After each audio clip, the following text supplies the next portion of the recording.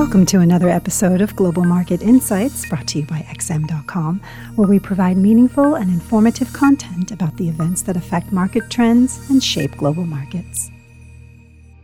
Thank you for joining us at XM.com for the Market Comment podcast for Wednesday, September 27th by Haralambos Pisuros. I'm Christina Marujos.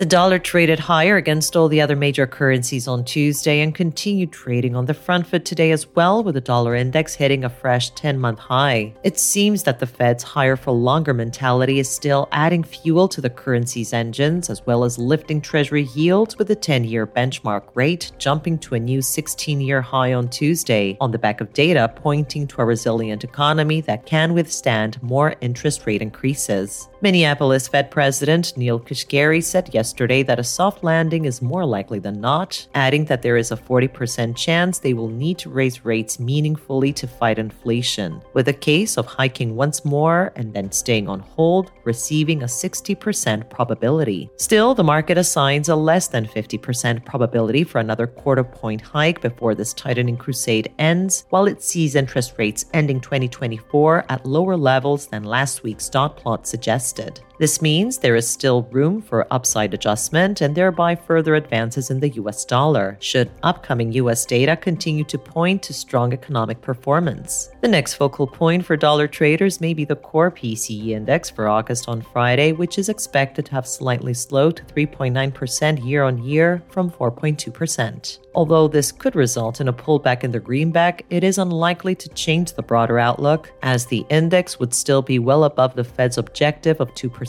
and combined with more data pointing to economic resilience, is unlikely to prompt Fed policymakers to alter their higher-for-longer mentality. Dollar-yen is extending its uptrend as Treasury yields continue to rally at a time when the Bank of Japan keeps a lid on its own government bond yields. With that gap widening, the pair emerged above 148.85 and could continue higher for a while longer, as the Bank of Japan appears in no rush to adjust its policy soon. However, the higher the pair goes, the higher the probability for intervention grows. Another round of verbal warnings hit the wires on Tuesday, with Finance Minister Suzuki saying that they are watching currency moves with a high sense of urgency. According to market chatter, the round number of 150 may be the line in the sand that could trigger action, but with warnings not so frequent as last year, the intervention level may have moved a bit higher. In any case, with the Bank of Japan not willing to alter its policy anytime soon and Fed officials pledging to keep rates higher for longer, the gap between US and Japanese yields may continue to widen, which means that any declines in dollar-yen due to intervention are unlikely to be permanent. All three of Wall Street's main indices ended Tuesday in the red, losing more than 1% each, as the Fed's hawkish outlook on interest rates continued to exert pressure, especially on high-growth firms that are usually valued by discounting projected cash flows for the quarters and years ahead. That said, the outlook of interest rates is not the only driver for equities. Fears about the performance of the Chinese economy are also weighing, while the prospect of a new government shutdown in the US may be a new source of uncertainty. The US Senate voted to begin debating on a measure that would fund the government and keep it running until November 17th.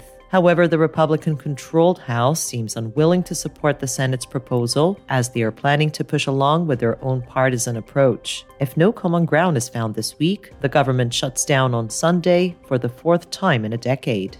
This was today's Market Comment podcast at XM.com. Thank you for listening to another episode of Global Market Insights, brought to you by XM.com. For more in-depth technical and fundamental analysis, be sure to visit www.xm.com/research.